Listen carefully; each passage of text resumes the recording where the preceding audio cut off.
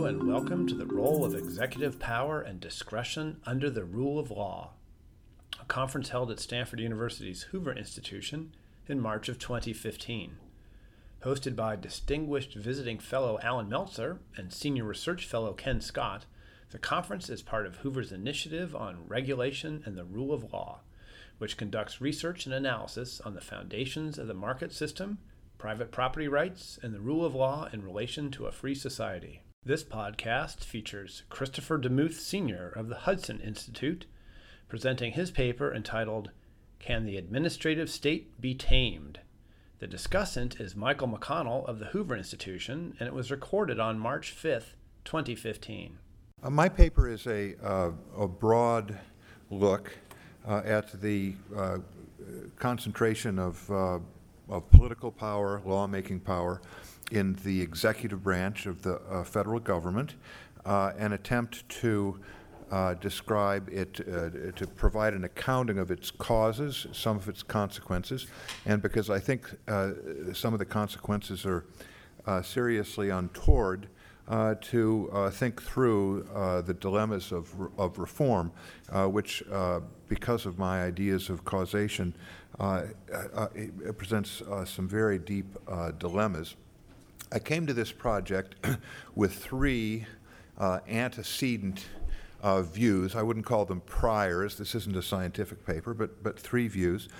The first is that the transfer of lawmaking power from the Congress to the executive branch and executive agencies is a highly important development in American government, that it has resulted, I wouldn't say that it has been a cooperative game, but certainly conscious parallelism in that we have had a continuous stream of delegations of legislative power to the executive branch, punctuated by intermittent power grabs by the executive of things Congress had not given it, but which Congress then acquiesces in.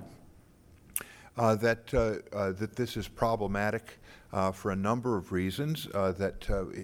First and foremost, that we have a constitutional scheme that depends upon competition among branches in between elections to keep things relatively honest, on the up and up, focused on some conception of the public interest, and that the concentration of power threatens that, and that also that it leads to excess, that we increasingly have laws that are made by specialized agencies, and agencies that do not face budget constraints. The costs, the important costs of their policies, are realized in the private sector, and so we have a lot of potential for excessive policies that would not stand a chance of passing a well-informed vote. My second prior view is that despite the headline-catching controversies during the Obama administration, where the president and his administration have taken extraordinary liberties with statutory law, and the continuing dramatic delegations of power, such as we see in the Affordable Care Act and the Dodd-Frank Act, that this is not a Democratic Party or Obama phenomenon, that these new statutes and that many of the things that the president has done, well, they're pretty bold, they're pretty dramatic. They have many antecedents, including during the George W. Bush administration, and in a way, the table was set for these assertions of executive power that we have seen in recent years. It's also not particularly a Republican versus Democratic phenomenon. We see it in all administrations. The big times of regulatory growth have been under George W. Bush and Richard Nixon. Conservatives talk a good game about free markets and over-regulation, but they don't really do very much about it. The contract with America, the big Newt Gingrich phenomenon back in the mid-1990s was mostly about spending, welfare, social issues, teen pregnancy, things like that. It didn't do much about regulation. One was that it said it was going to apply regulations to the Congress, which is an expansion of regulation.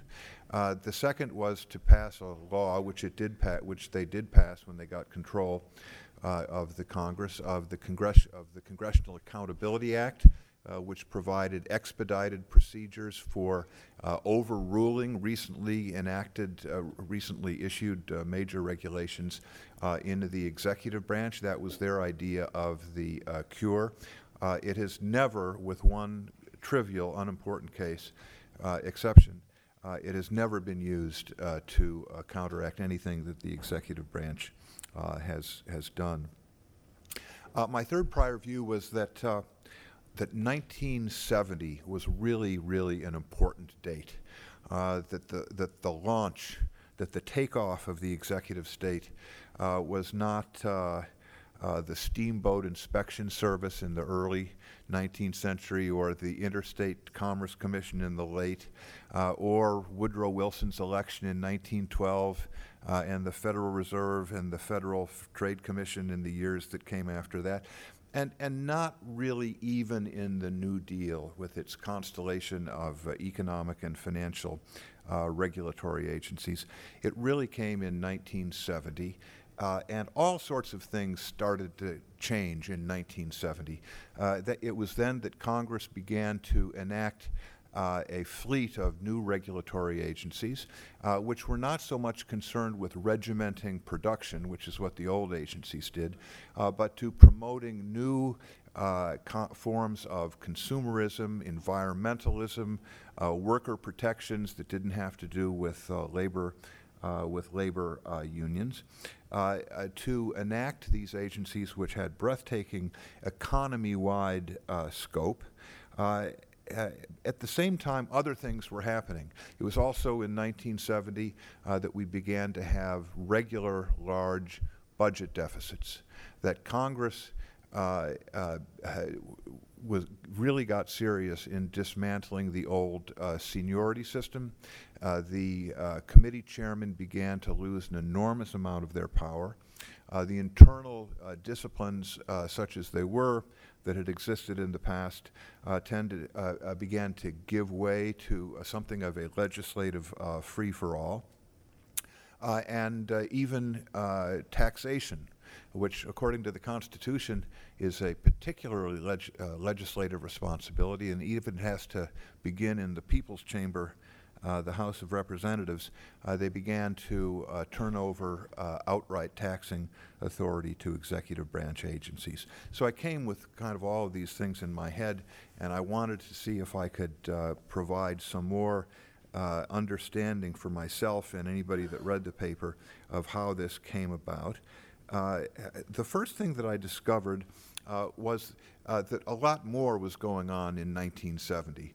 That it was not so much these agencies as the discovery of 553, informal rulemaking. It had been there in the Administrative Procedure Act since the 40s. It had been used very, very little. There's almost no case law on 553. And it wasn't just that the new agencies were using rulemaking to adapt $100 million and more policies applying broadly across the economy, but even the old agencies like the SEC and the ICC figured out, what are we doing, adjudicating some measly little case about whether somebody can drive a truck from Castroville to Reno when somebody else is already in the market and objects. We can make law for the whole country through rulemaking, and it was then that rulemaking began to that federal regulation began to take off. I don't want to diminish what came before. The federal government's grabbing control of the electromagnetic spectrum, the cartelization of many key sectors, especially transportation and communications. Those were big. They had a big economic effect.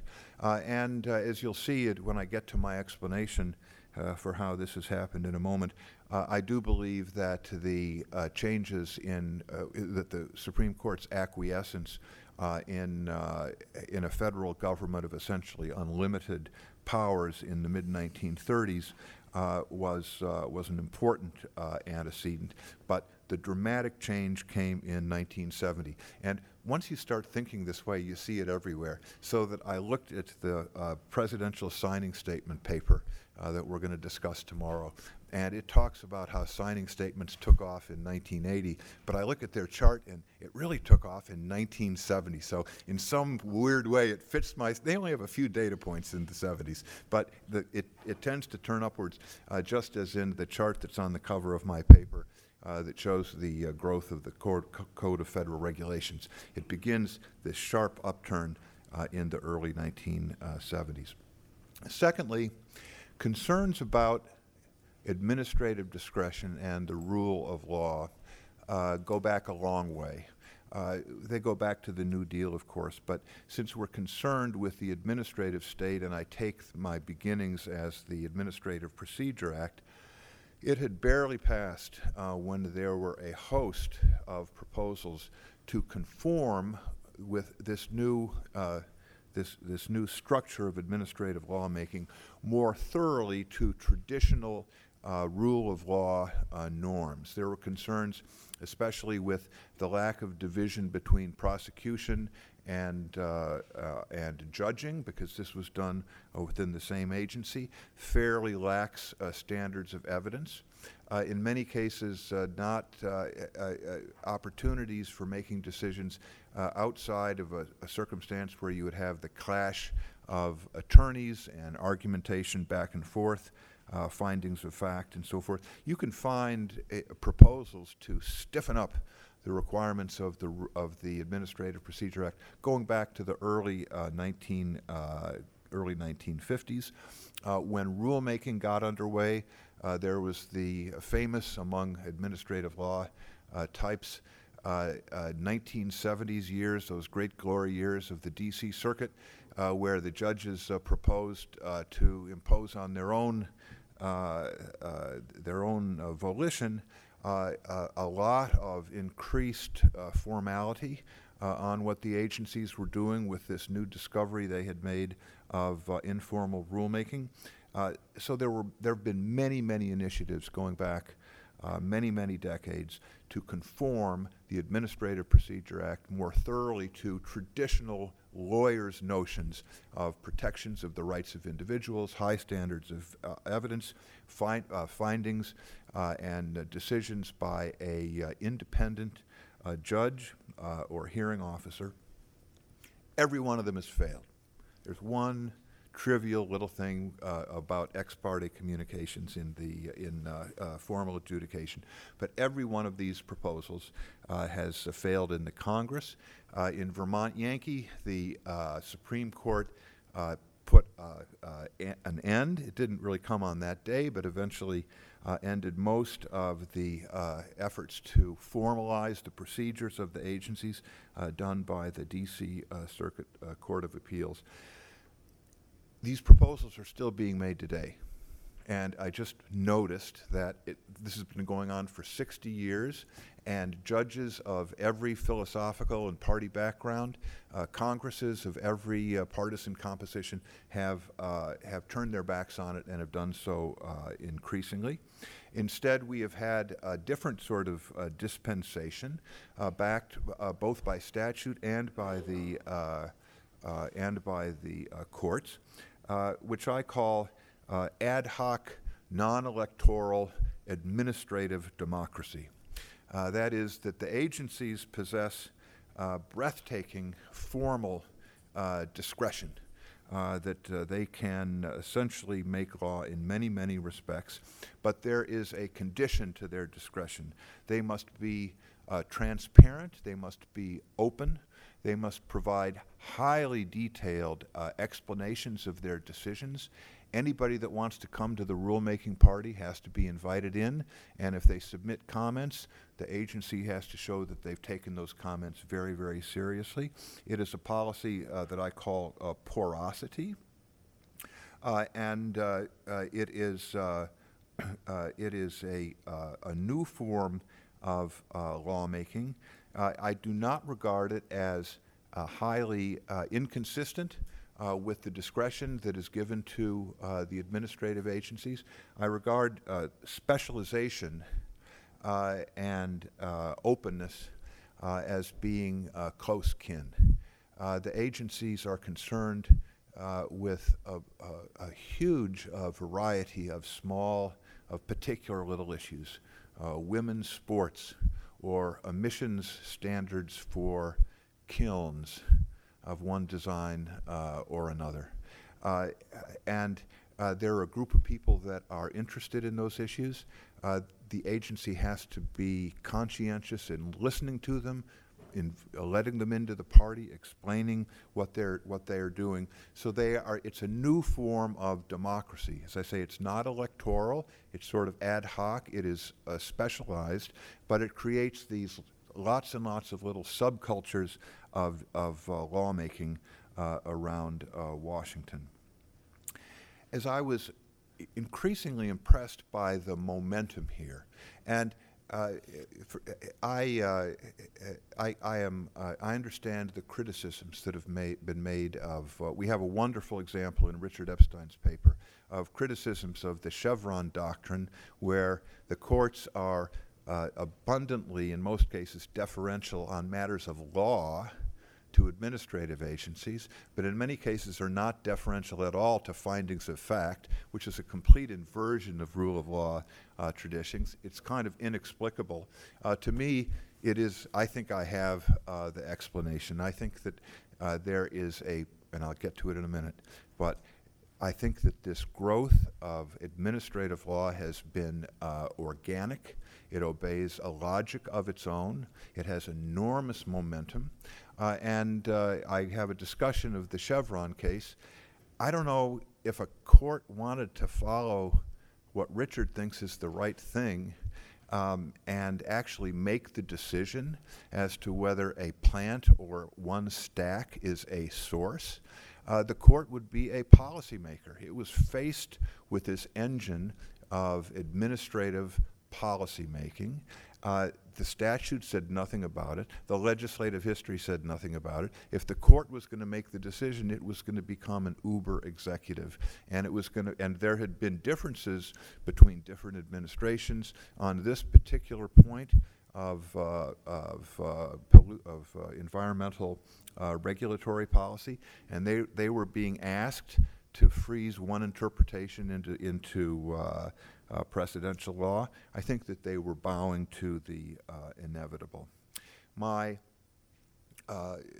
This impression, as I went back and I looked at the history of these rule of law debates and how they were swept aside and how this new dispensation was put in its place, led me to an explanation which I call a material explanation. You could call it an economic explanation, but I want to get more than economics into it. I want to get technology. So I call it material, and it's just a few pages in the middle of the paper, but it's the guts of the piece. And I give an account of the growth of the administrative state as a result of two developments. One, but you can just think of modernity, the modern world. The first part is affluence and education, which has led to mass, highly lower D democratic politics. The inputs to political activity are discretionary time, the ability to acquire, assimilate, communicate information, skills of argumentation and persuasion. This is what politics is all about. And until a century ago, these talents were very, very limited to small numbers of elites. Mass education, high affluence have made all of us political activists today. People have opinions on wide-ranging issues, and national politics, which was concerned about 2 or 3 issues in the domestic realm, even as recently as 50 or 60 years ago, is now concerned with 1,000 issues. If we started making a list, I think we could actually get to 1,000, and most of us would recognize some of them. I introduced some that you might not have heard, such as disaster contingency plan for magicians' rabbits. That is a federal law that you might not have known about, but I mean, that would, we would get there when we were getting down to 1,000. The second is technology. I'm going to accelerate my presentation here, which is essentially communications and transportation technology, which has radically lowered transaction costs.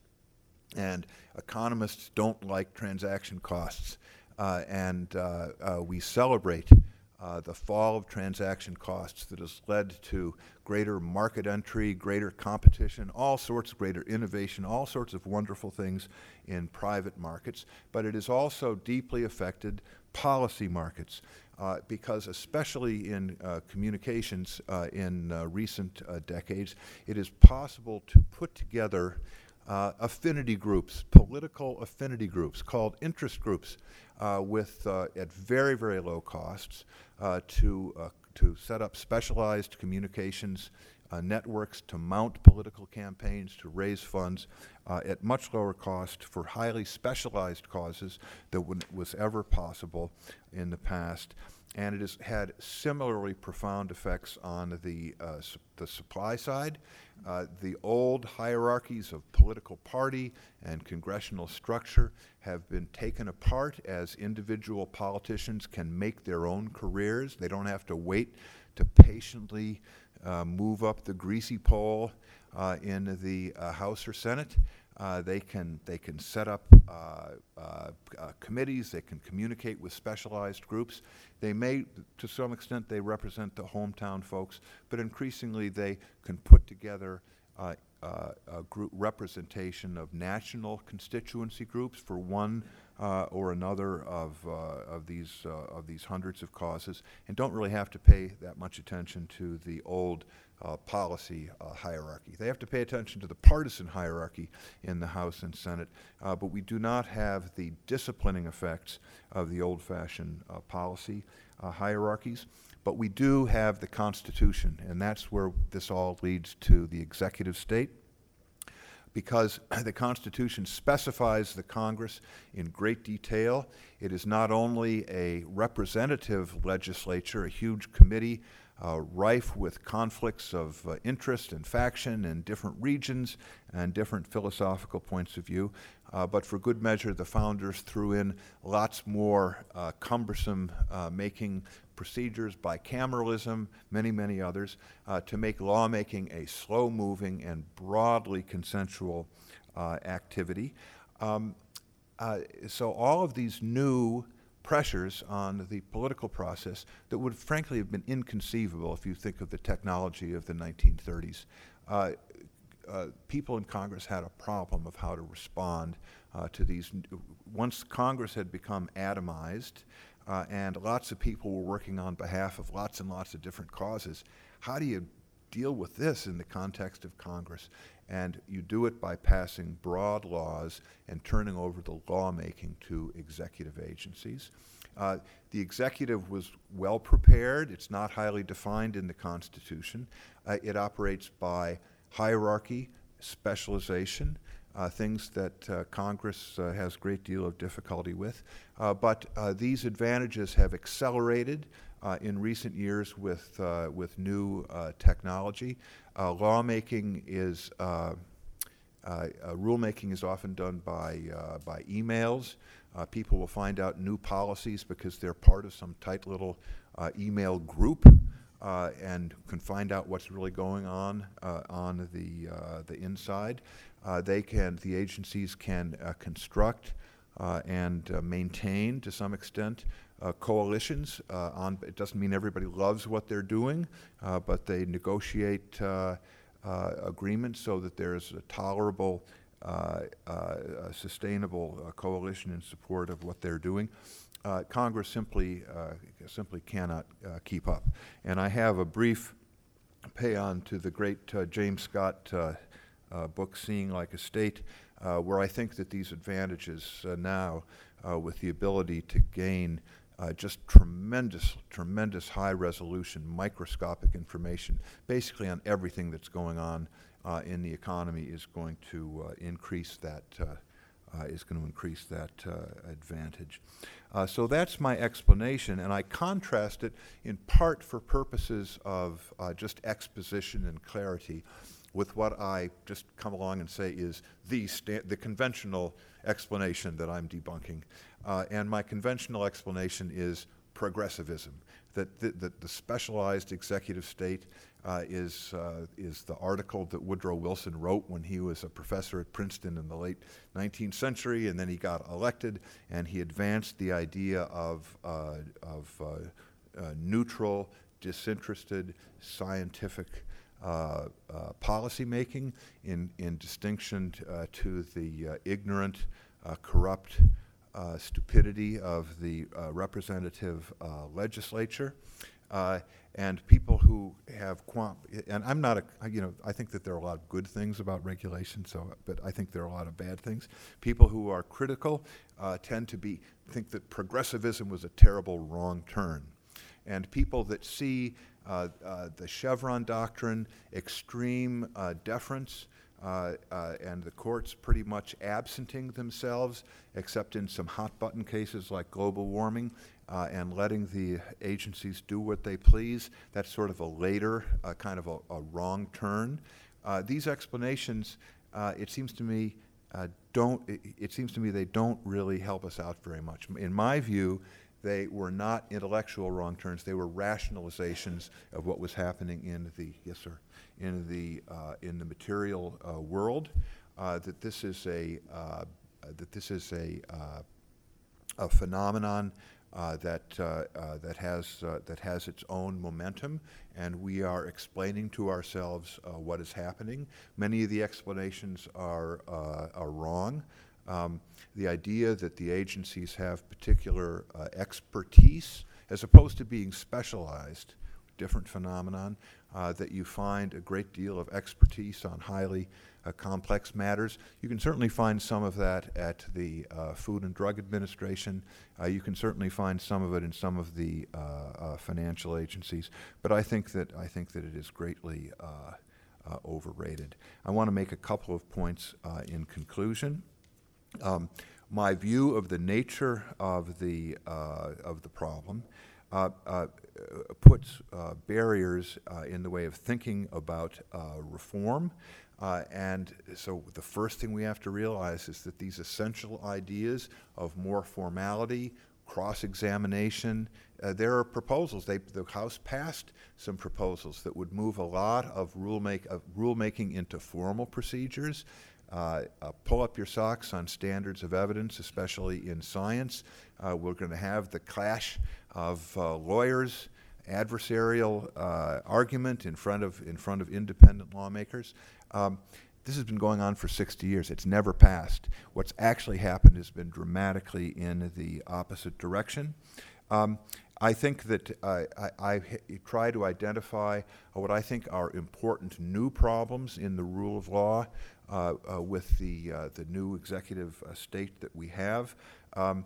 Specialization is a good thing. I'm a good economist. I understand specialization, but specialized lawmaking lacks the flywheel of the generalist and can move law in bad directions simply because we have these tight little cultures. I'm not a capture man. I'm a culture man. These regulatory programs are tight little cultures, and the greatest example of how things can go off the rails was with the complete misunderstanding of mortgage-backed securities in the years before the 2008 collapse. One reason that it's hard to assign blame is between government and banks is they were all part of the same culture. They all saw things the same way. We actually did socialize risk in that everybody was seeing things in the same way. the SEC didn't see the Bernie Madoff fraud. I knew people that knew the fraud was going on when it was going on. The SEC didn't know it because he was part of the culture. He was in there. I think they gave him a medal. He was head of some advisory group. I think the worst is that specialization simply leads to a vast increase in the sheer volume of law, so that more and more of our lives are subject to state coercion in the form of ex ante prescriptions of one kind or another. Why is that a problem with the rule of law, simply more law? It is because so much of it is bad law, and I think that the problem of scale is important, and that we have so many bad policies in part because the government is doing much more than it could possibly do well, and the result is a huge disillusionment. There's the rule of law is in part you want to hold on to it because there are times when you really need it, and the incontinency of our law has grown. I can actually show that empirically, Charlie. The disillusion with government has grown pretty strongly since the 1970s, and I think that in many cases it is well-justified disillusionment because the government is doing so many things terribly. The slow, cumbersome lawmaking procedure of the representative legislature is an important bulwark of limited government and the rule of law simply because it leads to stability. Even when we have bad policies, if it stays there for 50 years, people can adapt, move on. The world makes its own decisions.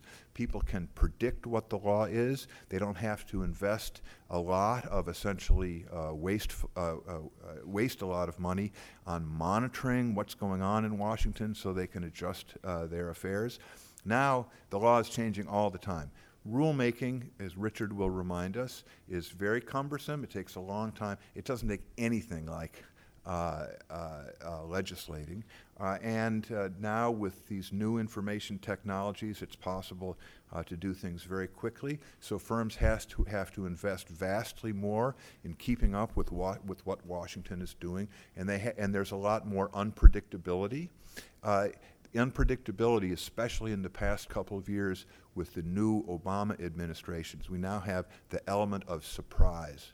A minor Treasury official on a Friday afternoon posts something on his blog site that changes the contours of the employer mandate starting in 4 months. I think I was exaggerating there, but not too much. I mean, just changing, important aspects for somebody that's running a business, whether you're covered or not, what the details are.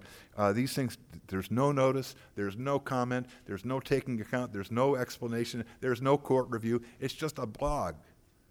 That's a little bit of an, I'm moving quickly here, but you get the picture. And abuse of power. We see a lot of things that could fit into the usual pattern of concentrated power, leads to greater abuses of power. I don't know what the final story on the IRS scandals will be, but I do note that contempt of Congress, that used to be something you could go to jail for or be punished for. Contempt of Congress is now conventional practice in Washington. If you look at how executive branch officials treat Congress, including people of their own party in testimony, it's just astounding, and the IRS hearings were part of that. The increasing legibility of the population, surveillance produces all sorts of opportunities. In Chicago a few weeks ago, you may have seen this one was actually uncovered for photo enforcement of running red lights. Once they had these things all over the system, somebody in the government figured out they could increase revenues by taking the standard timing of the yellow light, 3 seconds, and just move it to 2 seconds. You just grab more and more people. Well, you couldn't have done exactly that thing at such scale in the past, and there are opportunities for it. I want to sit down now. I talk about several reforms that people such as Philip Hamburger and Philip Carroll Frank Fukuyama have proposed. I go into some detail about the REINS Act, where Congress would recover its authority over major regulations, which would not be able to take effect until Congress approved them, an extension of the cost-benefit test, which has been applied within the executive branch to making it a revision of the Administrative Procedure Act so it would be enforceable to a degree by the courts. I think that these are good proposals. REINS, like all of the other proposals for reinserting the legislature and legal formality into the executive branch, it runs directly against congressional incentives. It would require a change where we figure out a way to adapt the idea of the representative legislature to the high technology world before we could have an effective REINS Act. Cost-benefit analysis, it's more specialization. It kind of goes with the flow of the growth of the administrative state, so it's more natural. Both of these could end up, like past reforms have, being swallowed up by the administrative state and used to its advantage. And it's easy to tell scenarios how that could be done, so that when we begin to take these problems more seriously than we are today in the political world and face these reform problems, they're going to be very difficult. Thank you very much.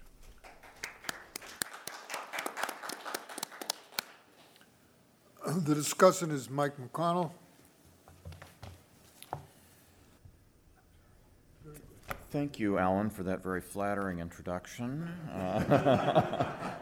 I did want to begin with a personal note about who I am in relation to Chris, because many of you don't know, we go way back.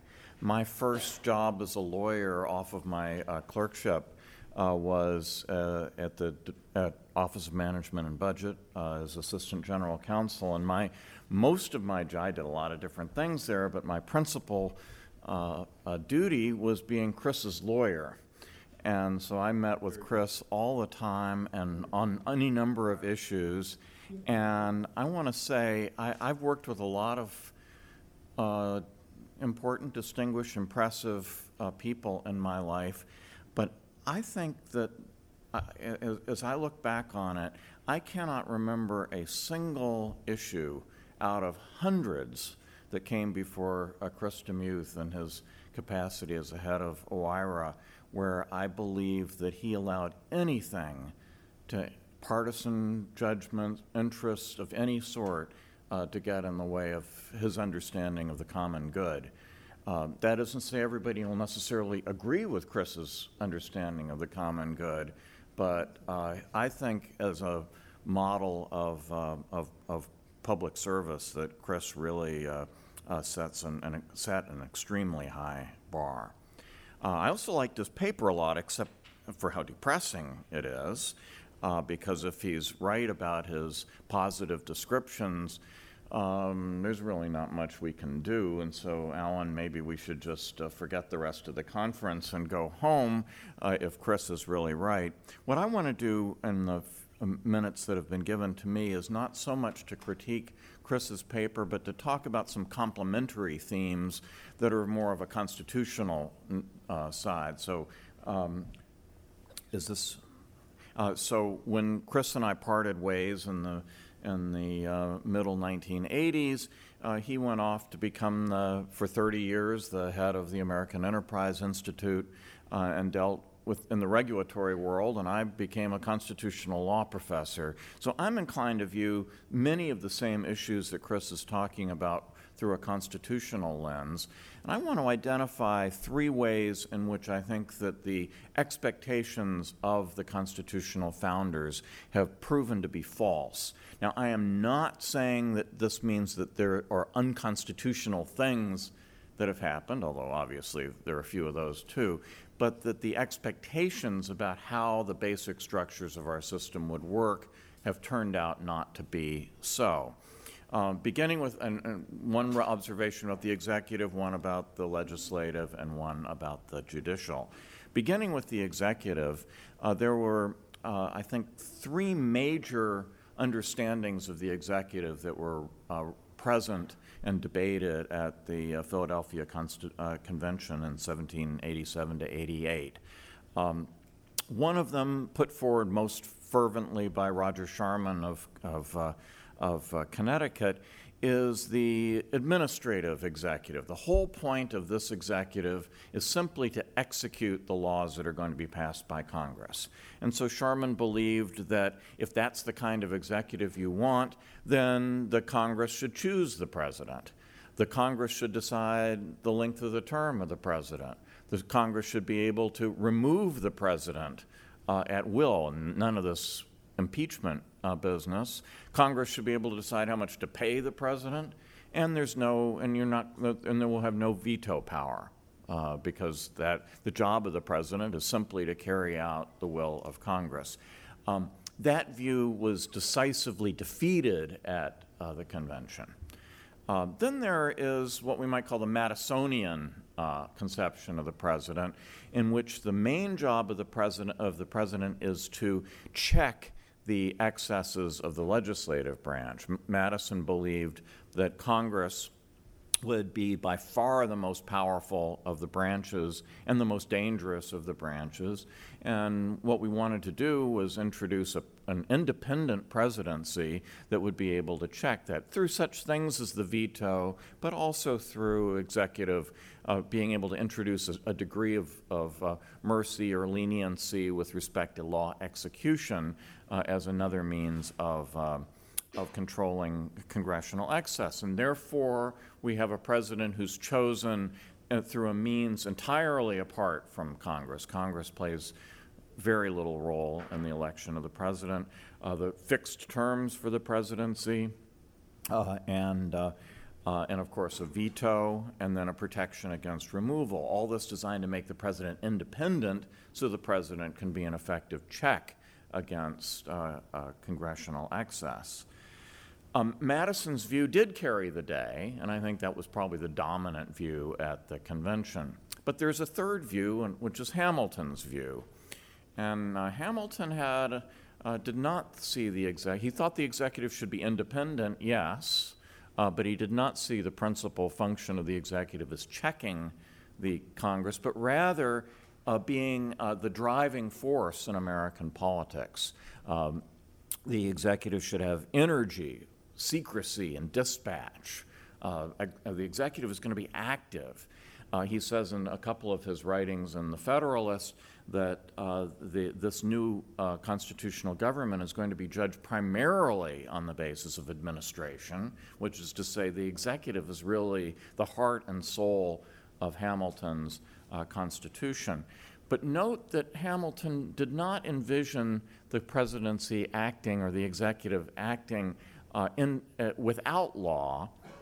The president would be the initiator of political action. So as Secretary of the Treasury, we see Hamilton preparing reports. He prepares the report on the mint, the report on finance, the report recommending the Bank of the United States, the report on manufacturers, the report on trade.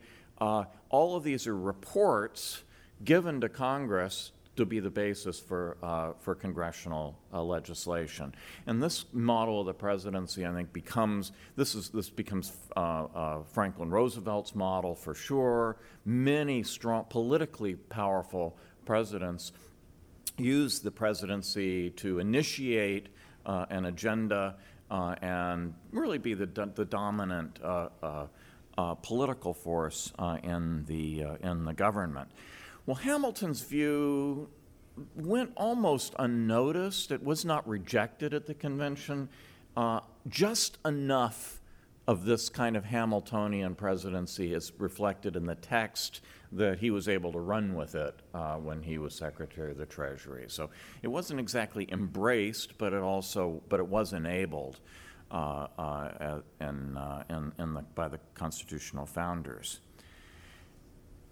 Turns out, though, that we have yet another kind of executive, in fact, and I call this the prerogative executive. Prerogative, as defined by John Locke and others, is the idea of the executive exerting authority other than through the administration or execution of the law, where the king or the president has his own power to act without advance authorization of Congress, and as Locke says, sometimes even in the face of contrary law. So prerogative is sometimes exercised against silence, and it's sometimes even, that's the more controversially exercised, contrary to enactments of Congress. And the way in which this worked, this is basically the 17th century British Constitution, where Parliament very rarely enacted laws. What Parliament existed to do was to check the king. So this is, in some ways, the opposite of Madison's executive. If Madison's executive's job is to check legislative excess, under the prerogative executive, it's the job of the legislative branch to check the excesses of the presidency. And this is done in various ways, funding cutoffs, bills of attainder against the king's officers, and a whole variety of things that enable a parliament to be able to resist when the king's exercise of prerogative power is abusive or unpopular. And it seems to me that that's where we are today, that presidents create policies essentially out of whole cloth.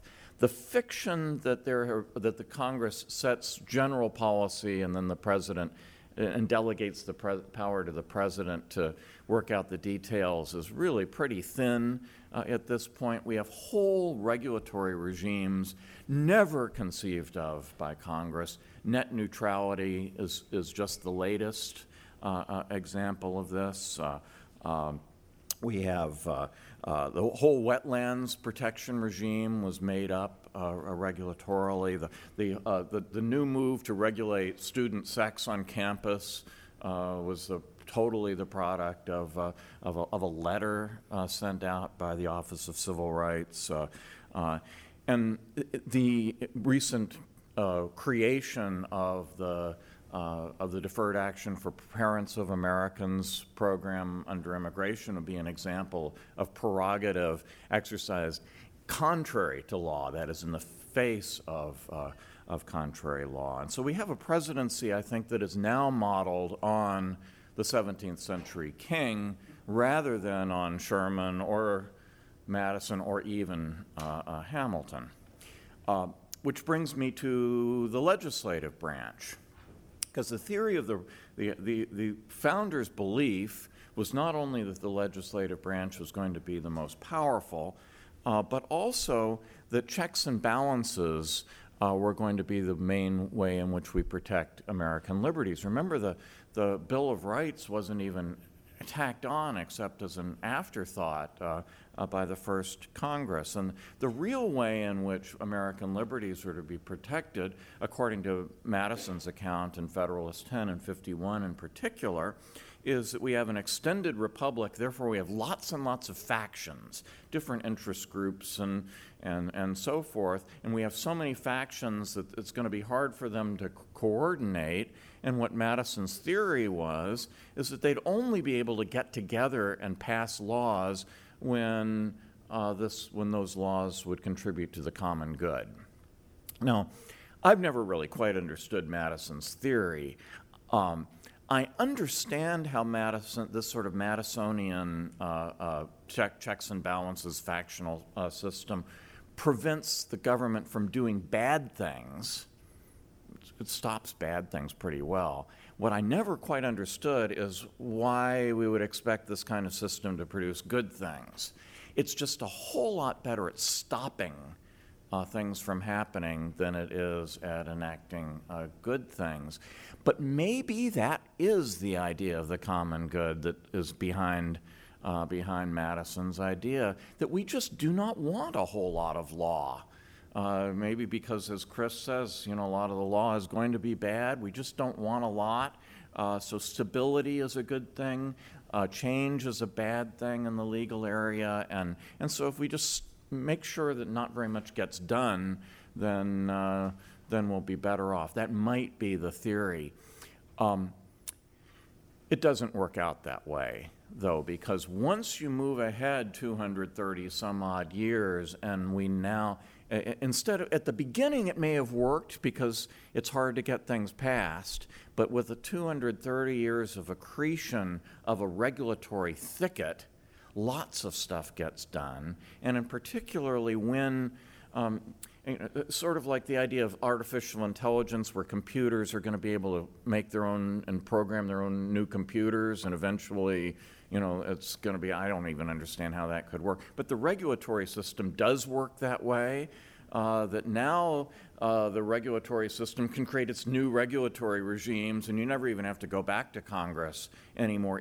So you get plenty of change, plenty of instability, plenty of new law, and if it is so that Congress's real job in our sort of 17th century prerogative Constitution is to check executive excess, the checks and balances that make it so hard for Congress to act mean that we're not going to get much checking of executive excess, because it's so hard for Congress to do anything even to prevent executive overreach. And you just look at what goes on, even when we have a Republican Congress that is all hot and bothered about various things the executive is doing that they think are unlawful, and they can't do anything about it. It's the DHS fiasco in the last week is just the most recent bit of evidence about that. And think about our constitutional structure and how badly designed it is for Congress to be a check against executive overreach. If the president is able to act on basis of prerogative without any prior congressional action, and then and then Congress has to stop him if he doesn't like it, all it takes with the president's veto, all it takes is for the president to have 1/3 of one of the branches of government to sustain his veto, and Congress is going to be powerless to do anything about it. Contrast that to the 17th century Parliament, which was able to cut off funds to the king, was able to pass bills of attainder against the king's officers, and thus when there was a determined majority in Parliament, they could stop the king pretty much from doing whatever they wanted. Not so today. A determined majority in Congress is powerless even to prevent what it believes are illegal actions on the part of the presidency. Which brings me then to the courts. I think that the founding vision of the courts was that they were going to be courts of law. I don't think that a very political role for the courts was envisioned. A lot of the founders believed that we should create something like the mixed constitution that Aristotle and Polybius described in theory, and that Montesquieu thought that the British Constitution represented. And that's where you have democratic a branch, and then you have an executive, and you also have an aristocratic branch. And the job of the aristocratic branch is to give a second, sort of be a little bit more far-sighted, to think about the future, to reconsider the wisdom of things so that you don't have immediate democratic things going on. A lot of people thought that was a good idea. We couldn't do it here because we didn't have a hereditary king, and we didn't have a hereditary aristocracy, and we didn't want them. So we didn't have the social wherewithal to have a real mixed constitution. So they were sort of scrambling around, and for the most part, they thought the Senate would be the aristocratic branch. A lot of people thought that. That doesn't turn out to be so, especially after popular election of the Senate. But turns out we do have a House of Lords. There are only 9 members of the House of Lords, but we've got a House of Lords that gets to decide not just the legality of what's going on under standard practices of law, but the wisdom of what's going on. And that seems to be the accepted job, and not just of just 2 minutes more, if I might, Alan. Not just the Supreme Court, but the entire judiciary. So when you think about the construction of the judiciary as a political branch, forget about law for a moment. Just envision them as a kind of House of Lords, and I don't mean that in a pejorative sense. The courts are actually very well designed structurally to check executive power because of the way in which they are appointed for life. Who do the judges, if you think about the courts as political branch, who do they represent? The answer is they represent past political majorities, and particularly past presidents. It's especially easy to see this on the Supreme Court, where we have a justice who was appointed by Ronald Reagan still sitting there. We have a justice who was appointed by the first President Bush still sitting there. We have 2 justices appointed by Bill Clinton still sitting there. 2 justices appointed by George W. Bush and 2 justices appointed by Obama. It's a kind of a layer cake of past political majorities still sitting in judgment on the laws. And what that means is that it's very hard for a current president to completely dominate the judiciary. And so, and particularly when a new president is elected and hasn't appointed anyone to the judiciary, you can expect a certain amount of resistance. Every president encounters resistance from the courts. Chris and I used to bewail the way in which good things that the Reagan administration would try to do would get hammered back by the D.C. Circuit. It happens to every president, right? But at the end of an 8-year presidency, on average, the president names 40% of the lower federal judiciary, and usually 2 members of the Supreme Court. That means that the courts are actually well balanced. In some ways, they're the best structured of all of our institutions of government because they do change as political winds change, but there's an inherent reason for them to be balanced and not to be completely beholden to the present occupants of the office. But just one last observation, and then I will sit down.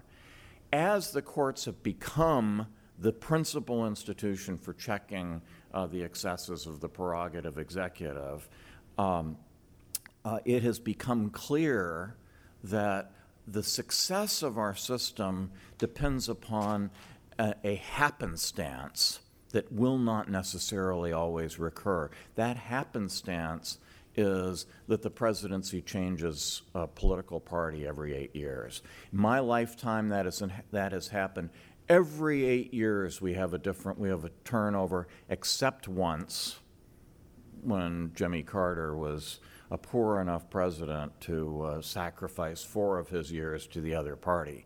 If you look at the sweep of American history, this has never been true in the past, but it has been true ever since Harry Truman's presidency. And I submit to you that if we ever have a situation in which one party begins to dominate to such an extent that it controls the presidency for more than 8 and certainly for more than 12 years, that the last remaining check on the prerogative executive will no longer exist. Thank you.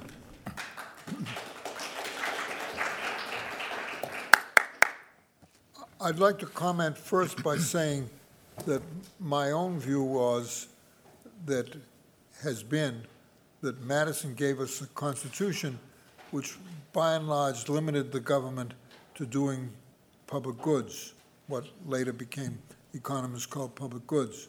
And that broke down because the factions that he talked about got organized and politicians figured that we could give them benefits and buy their votes. And that has been a successful strategy for, especially in recent years. One part of the problem that I hope we'll discuss more in the from the floor is that while you mentioned the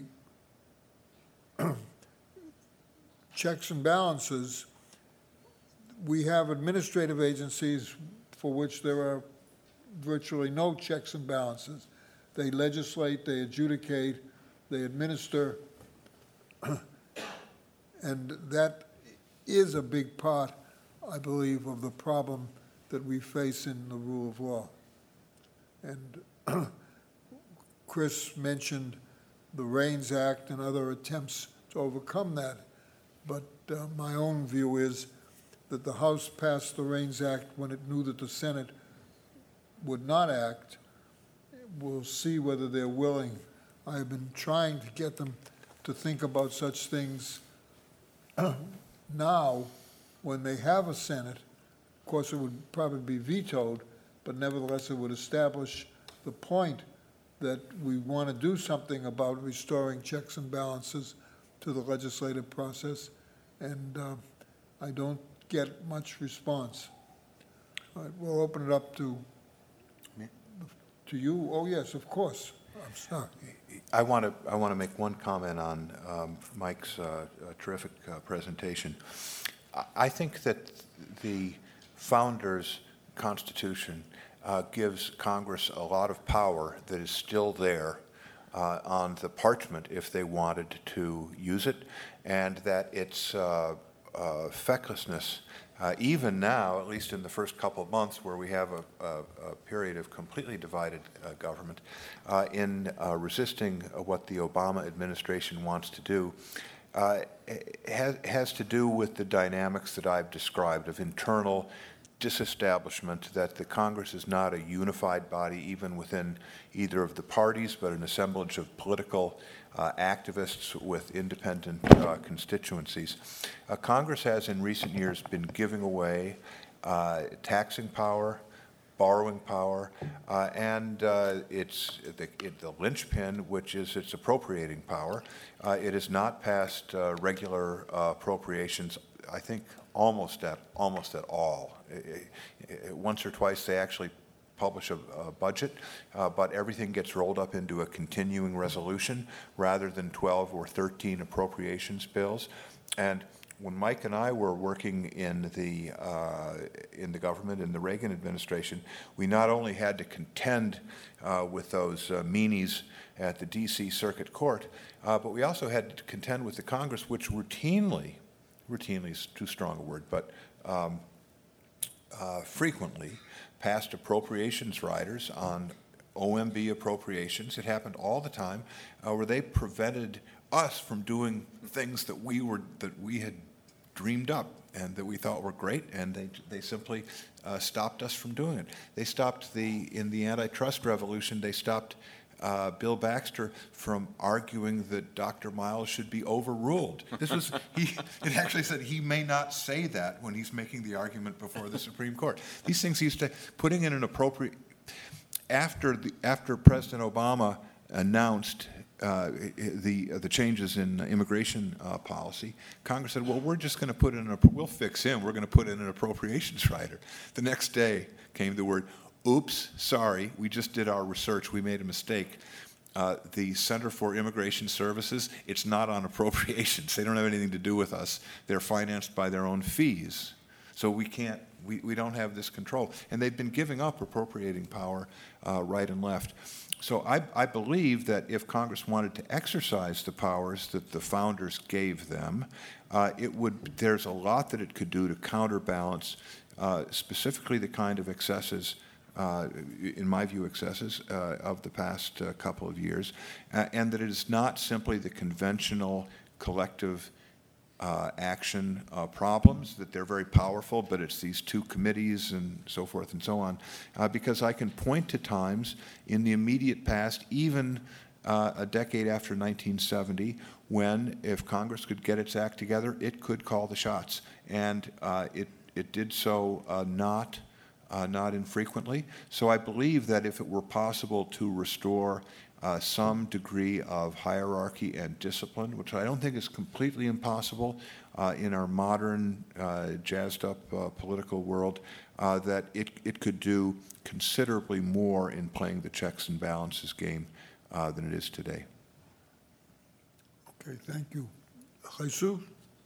Thank you. So I like to think about some of these issues from a comparative perspective, looking at what has happened in other countries. Yes. And in particular, I think I'm going to try to defend Madison's idea of the Republic being conquered by pressure groups.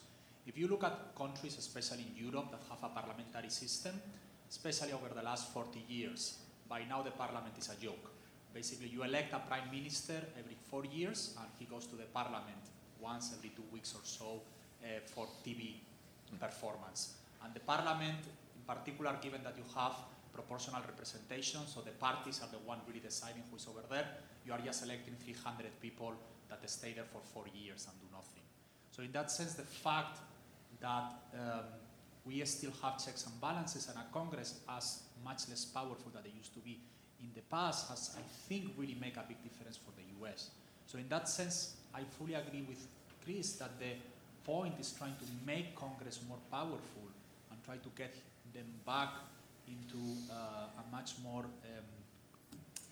vigorous activity, because otherwise we are going to end up in the same way that most European countries, where you have a prime minister that decides absolutely everything, doesn't have any virtual constraint at all.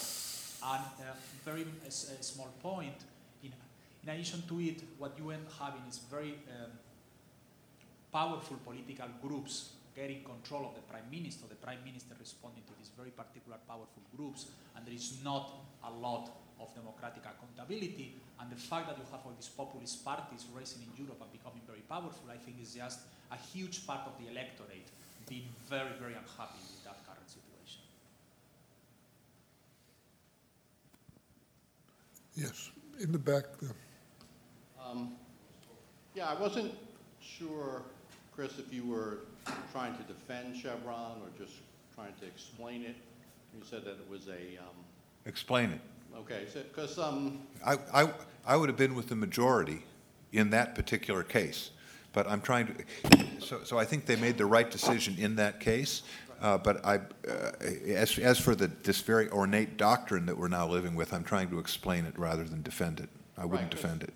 So, okay, so that's helpful, but to my mind, I mean, the explanation sort of works a little bit better for that particular case, but more generally, and even with respect to that particular case, you know, the argument generally is made that this would have been a policy decision for the Supreme Court to make, for the DC Circuit to make, but that's not, at least that's not the way I view it. Okay, I view it as a question, can be viewed either as a policy question or could be viewed as a law question. And if it's viewed as a law question, it's a closed case for the reasons that you mentioned. There are the materials. But it's a closed law question, if you view it as a law question, is different than a policy question. So I don't think it was inevitable to view it that way. More generally, if you look at the range of cases that Chevron is applied to, there's lots of situations where you can say with a fair bit of confidence that A is the better interpretation than B, but still someone might say it's not clear. So I guess I'm very unsympathetic to Chevron, but on those grounds that I think you can view the matter legally, and you don't have to have that kind of situation where the court would be making up policy. But even if the court were making up the policy, I'm not sure it would be such a bad thing, because it would be some kind of check on the agencies. And basically what Chevron has done is taken all the delegations that Congress gave to the agencies and added to them these interpretive delegations, which has sort of massively increased the amount of power that the agencies have. So I don't know what you think of that. I'm sure we could have written it differently and stayed away from the two-step and stayed away from this very formal thing that agencies where the statute is ambiguous, that they get to make the call. That was not necessary in the case. I would not have wanted to say, as the Supreme Court, we interpret source to mean a factory, not a smokestack, because that would have, it was an earnest policy disagreement. It wasn't a disagreement about what the statute meant. The statute didn't have anything to say.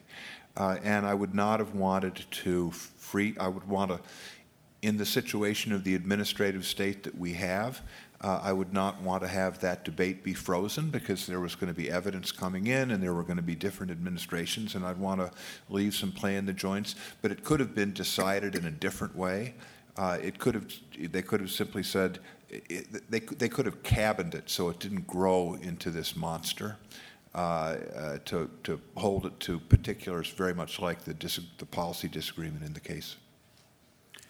I think that the court should have distinguished between two different situations. One is where the statute clearly provides authority to the agency to act with respect to the matter in question. And so I think in Chevron itself, there was no doubt that there was going to be some rule for a source.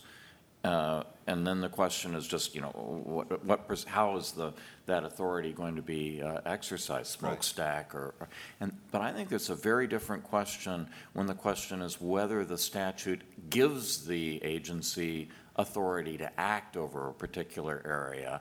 And in that, I would not only think that we should not have Chevron deference, but I think, if anything, we should have the opposite rule of construction, that unless Congress has been tolerably clear that power has been delegated to the agency, it hasn't been. Dan? I think Barry. Oh, I'm sorry, Barry. Barry.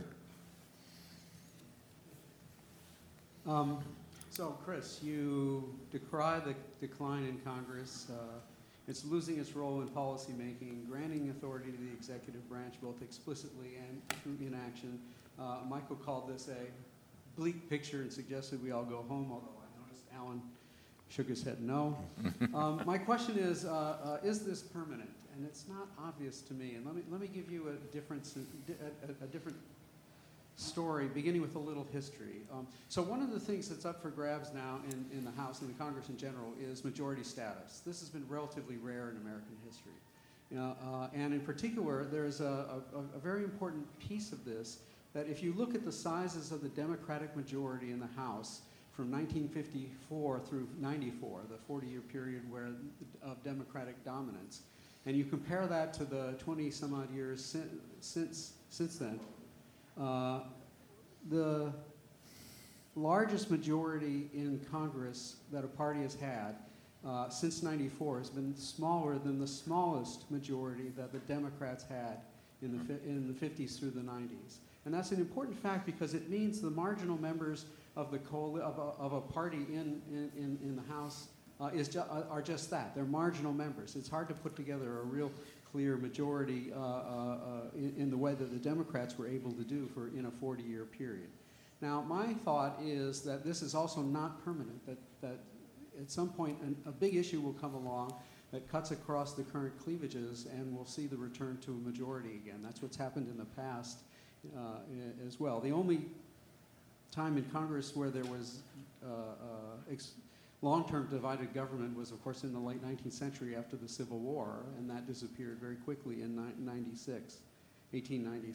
And so I'm just wondering, your thoughts about it, because one of the things that parties are going to be doing is, under the current circumstances, is because majority status is so slim, they have much shorter time horizons, and that they're desperate for things that will give them an edge. And so I think a lot of things that are going on, that we see going on, that look very short-sighted, are short-sighted precisely because the circumstances make people short-sighted, make members of Congress short-sighted. Yes, and I do not think we're doomed. I think that I think that there are prospects for change. I mentioned some in the paper, and I think that you make a very good point that you can have an orderly Congress when the individual member doesn't count for much, and that is a possibility. Consider the possibility on the other side, however, that the changes in communications technology and our ability to use technology for political purposes may be behind this division. When we can, if you've actually seen what it's in the presidential campaigns, but you see it in the Senate and House campaigns. We're almost getting to the point where each party has every individual voter on a list and contacts every individual voter. And Weingast is on the fence, and he doesn't take calls, but we know he's written some papers with such and such, and why don't we talk to such and such and get him to... It sounds ridiculous that you could do that with 200 million people. It's not that ridiculous anymore, and when you have a system that is very biased to two-party supply, and really you'll get some third-party competitors, sometimes fourth, but that tends to be very unstable, and you get that degree of technology, and people are putting together extremely elaborate platforms to appeal to people at a very specific level. I can tell myself a possible story that conduces to very, very narrow divisions. So, it doesn't necessarily matter how big a House majority is, so long as the House is organized according to a majority of the majority rule. That is, if the party in the majority is committed to never passing anything that is not supported by a majority of its party, then which has been the way the House has been organized. I don't actually know when that started, but I think since the but I think in practice it got started much earlier than that, and so that means that it doesn't much matter. But twice, very recently, including with the DHS bill a day or two ago, Boehner has violated that, and important legislation has been passed with the support of a minority of Republicans joining with the Democrats. I think, putting aside partisan loyalties and who I agree with, I think as a constitutional matter that the majority of a majority rule is not very good, because if you think about it, that means that the person with the most power, the median legislator is the 75th percentile person, whereas if you have a general vote of both parties, then the median is going to be somewhere closer to the 50th percentile, which means a more moderate Congress, which on the whole strikes me as a better thing. So I think rather than these electoral things that you referred to, Barry, as mattering, I think it's the rule, the underlying voting rule, is much more important than that. I would add to that, I'll come to you in a minute. I would add to that my observation is that we're talking about major change, and major change usually comes when there's a sense of crisis, and that our job as academics, that's why this conference and other activities of this kind, is to come up with solutions to these problems that look attractive as compared to what legislatures would do in the absence of those things. That is, our job is not to try to convince them to make the change tomorrow, but when the crisis comes, to have available ideas which will improve the way in which the system functions. That's my strong observation. Yes. Look, Richard. Certainly as a descriptive matter, I agree with virtually everything that both of you have said. The question I wanted to ask is a sort of what-if question. Suppose what we did was we kept federal jurisdiction on substantive issues to roughly what it was before the huge transformation under the Commerce Clause in 1937. And then what we try to do is to ask what we think is likely to be the relative power of Congress and the President within these smaller domains. Do you have any predictions of which way this will go? I don't have any strong institutions. But my own sense is that Congress at this point would have fewer things on its plate, probably mount some greater degree of cohesion. There'd be fewer things for legislation. There would probably be less scope for delegation. And so that the shift to the president on this thing would probably be somewhat smaller than today. But that's just a kind of an initial impression. I want to know whether you guys think it's right or wrong. I have the same hunch, but I don't know.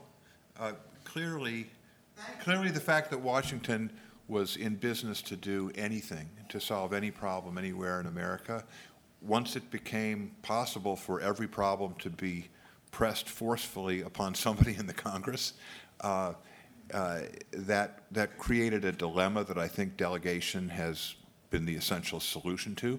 So if the federal jurisdiction was greatly diminished, I think there would still be a lot of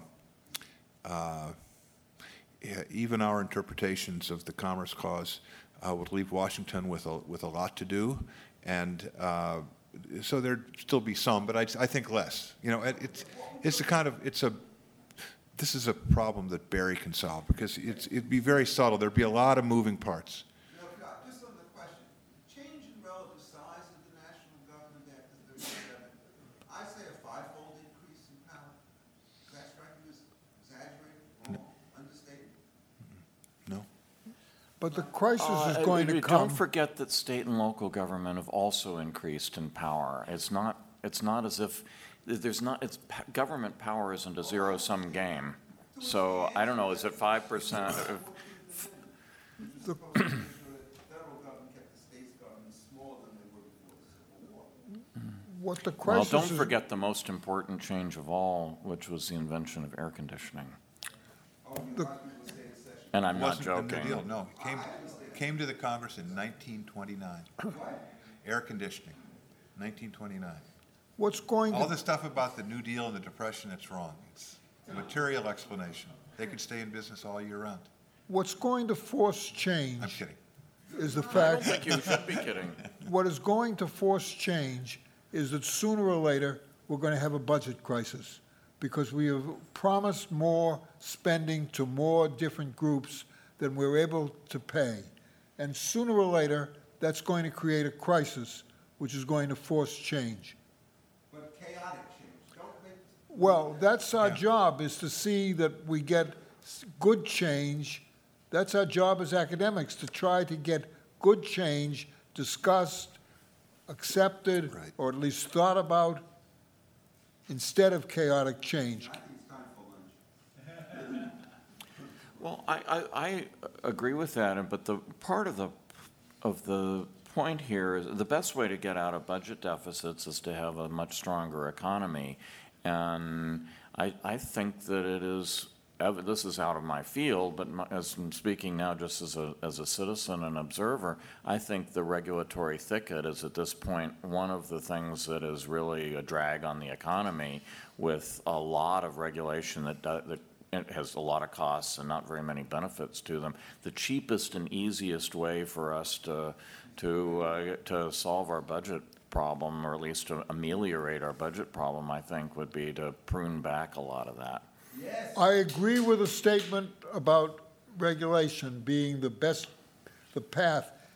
I have tried with the congressmen I know to get them interested in saying it's not the taxation system, it's the regulatory system which is really holding us back, but it's very hard to get anybody to do anything about it. At least that's been my experience. But let me caution you, yes, we could improve the growth rate substantially. We do not have visible anything that's going to get us to pay approximately $100 trillion worth of promised costs for health care, mainly for health care. We just don't have anything on the horizon that will do that. So that's where the crisis is going to come, in my opinion. All right, then we're adjourned.